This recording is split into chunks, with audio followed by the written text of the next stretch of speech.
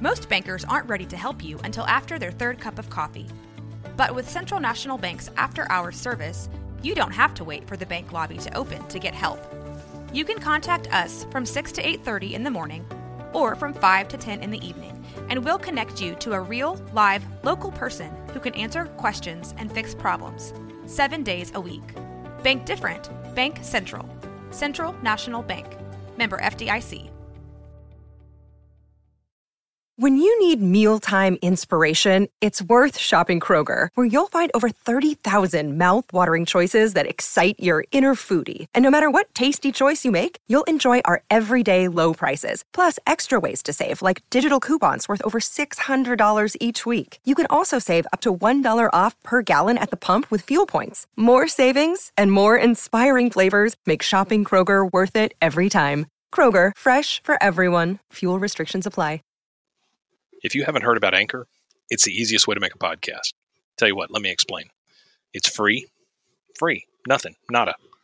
There's a creation tool that allows you to record and edit your podcast right from your phone. Yeah, your phone or your computer. Anchor will distribute your podcast for you, so you can be heard on Spotify, Apple Podcasts, many, many more. And I'll tell you, the distribution is fantastic. You can make money from your podcast. Yes, money. Yes, you can make money with zero or no minimum listenership. Pausing for dramatic effect. It's everything you need to make a podcast in one place. So, I tell you what, download the free Anchor app or go to Anchor FM to get started and do it now. Now, go, go, go, go. Do it now. Go. Attention all internet. Put the children in their cages. Shoot your pets. Yank grandmother's plug. Put down your crack pipe. It's time for Very Dark, Very Quick.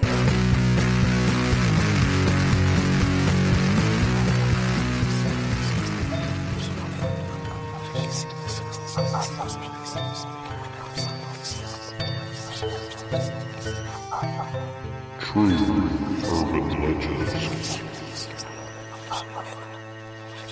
The Trash Man. In the East Texas town of Small, there lives a legend that was created in a horrific, untimely fashion. Residents can't agree on the exact time frame, but most say it was somewhere between 1960 and 1980, when a tragedy created a monster. A man named Paul, or John, this too is debated amongst residents, worked for the city of Small as a garbage man.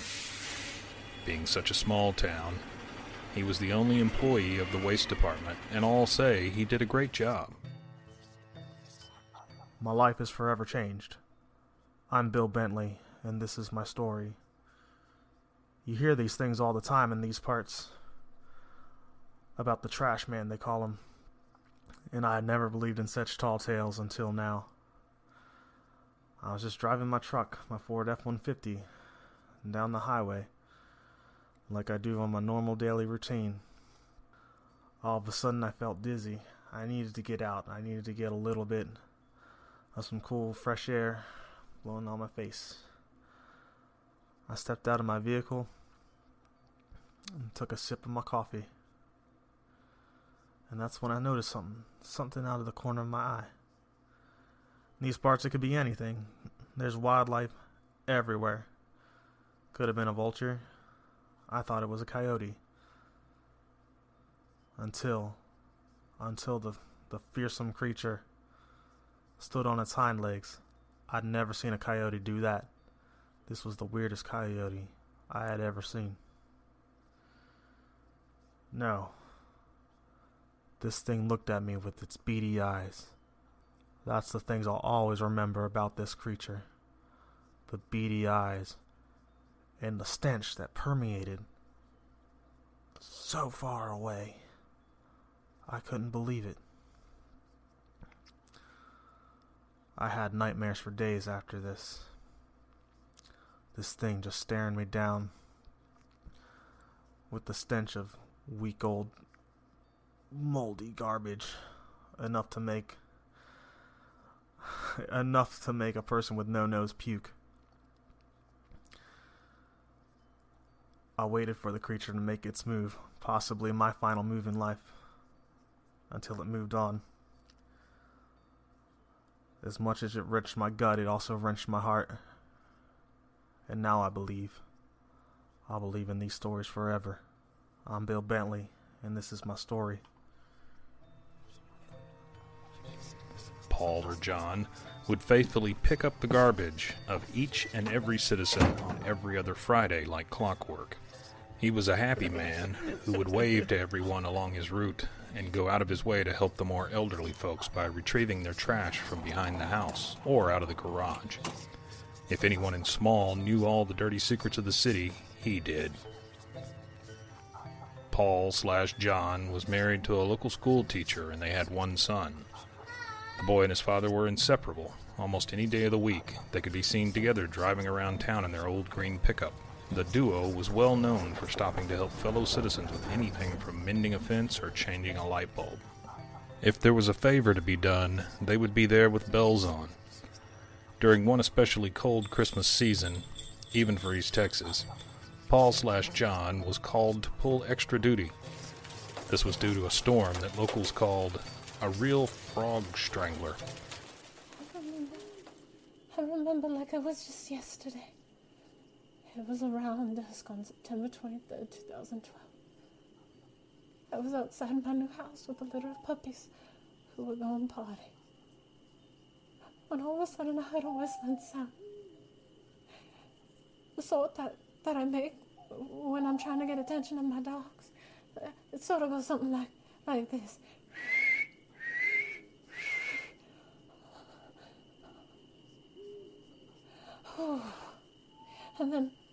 And then I thought it might have been one of my other pets. Oh, I had Polly. He was a beautiful parrot. So then I called to him back and forth. It's a whistle more like this. Polly want a cracker. Polly want a cracker. And then one of my great big Australian shepherd dog, he woofed. And he woofed like a wolf. And then I heard a loud rustling in the nearby bush. When I looked up to see a tall, disgusting creature, it was an estimated 6 to 7 feet tall. And when I saw it, and when it saw me, it looked over that tree branch. It was holding down with its arm, and it stepped back into the trees. I noted the foul stench, and I saw oak camouflage on it, like that of a hunter in a deep brush. Oh. And then I had this hotshot investigator came to me. He interviewed me. I'm sorry if I'm so terrified, but I just am. It was like nothing that I had never seen, and I never mistake things. I'm a damn good hunter, and I always be right once it comes to hunting. And that little hotshot interviewer, all he could say is, I'm sure that the thing's curiosity would be heightened by a new woman living in a previously unoccupied house and a litter of full puppies. Who the hell does he think he is? I should have been shooting him long ago, along with that creature. What do they call him? Oh, they call him the Trash Man. This storm downed several trees in the area due to ice. Because of the urgency of the situation and need for removal of debris from the city streets, Paul/John was needed for many consecutive days of overtime. The extended task took it out of him, making the normally spry man very tired and spent. The extra time on the job took its toll on someone else as well, his son. The boy missed spending the special time with his father, especially during the holiday season. Being a rambunctious young boy between the ages of 6 and 10, another thing that residents do not agree on, he crafted a plan to surprise his father and spend time with him once again. Yeah, I'll have 2 eggs, and give me a side of bacon, some toast, and keep the coffee flowing, will you, honey? All right, thanks. You want anything? Well, suit yourself. All right, so where were we? Oh, yeah, these guys, they come up from Texas, they come up from Florida. They get together, all the truck drivers, we all get together, and they start telling their stories. They want to talk about the chupacabra. They want to talk about the skunk ape down in Florida, But when you get a new guy in the room, you get a little fresh fish driver. They like to dig deep, and they like to tell tales of the trash monster, as you like to call it. Oh, yeah, sure. Big guy walking around with license plates stuck to him, whatever. I'm not buying any of it. But then, one day I get this offer to take a job. I can drive down. I got to take some stuff down to Canton. And, we're driving along. I'm down on 80, and we're cruising along right around Edgewood. It's early morning. Hey, I've been hanging out in my cab for the last 3 nights. I'm not getting great sleep. I mean, it's got creature comforts, but it's not the Taj Mahal. It's early. It's like 2:30 in the morning. It's still foggy and dark out, and I kind of driving along. I saw something glowing. I looked off. I thought maybe it was a car, or deer, or something on the side of the road. That's when I saw the thing. Hold on. Miss, can I get some cream and some sugar for the coffee over here? Thanks. All right, good. Anyway, the coffee. I hadn't had any yet this morning. And in the morning that day, it's 2:30 in the morning. It's too early for coffee. I was going to get some a little further down the road once I got to where I was going. Anyway, like I said, the thing just comes out of nowhere. And I'm standing there like something pulls in front of me. I swear, glowing eyes. I was like a deer in headlights at the time. Unbelievable what you see. One cold morning in December, the boy rose very early and got dressed in a flash to begin his plan to hide in his father's truck. Here he would await the first stop along the route, when he would pop out from the back of the truck and jolt his father. His hope was that they would have a big laugh over the prank and spend the rest of the day together as his dad completed his work.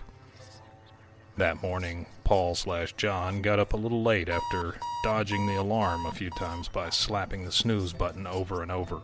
Due to this, and his exhaustion, he was late to begin his tasks for the day and skipped checking the back of the truck as usual. As he rushed to the middle of town to remove what he hoped would be the last of the trees, he heard a banging in the back of the truck. Assuming this was the last few of the frozen limbs from the previous day's haul, he engaged the crusher.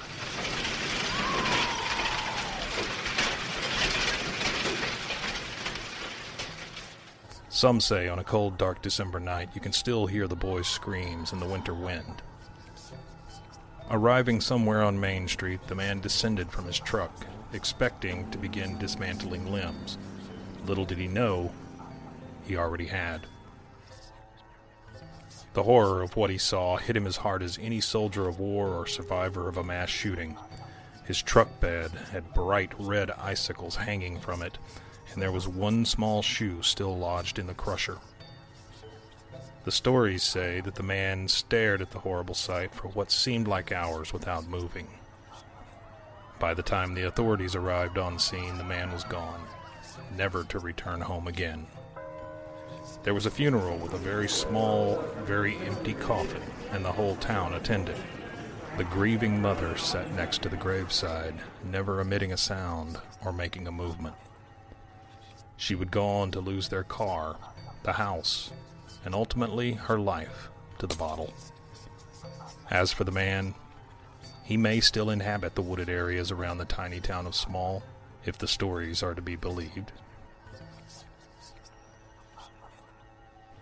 Every once in a while, someone claims to catch a glimpse of a man covered in trash and lumbering from dumpster to woods and back again. The claims are always about the same. The hallmarks of any sighting are the foul stench of rotted food and discarded diapers, the clanking of various license plates and coat hangers, and the wailing of a soul destroyed by the tragic loss of a child.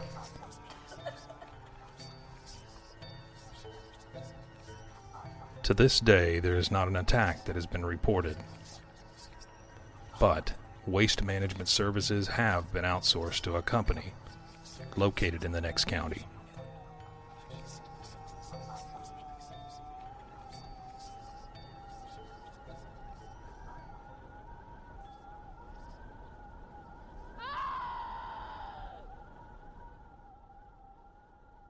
This episode of Very Dark, Very Quick True Urban Legends featured Mike, Linda, Keith, and Jimmy. Music by Fish Hands. Check him out on Bandcamp.com. This has been Rogue Media Network Podcast.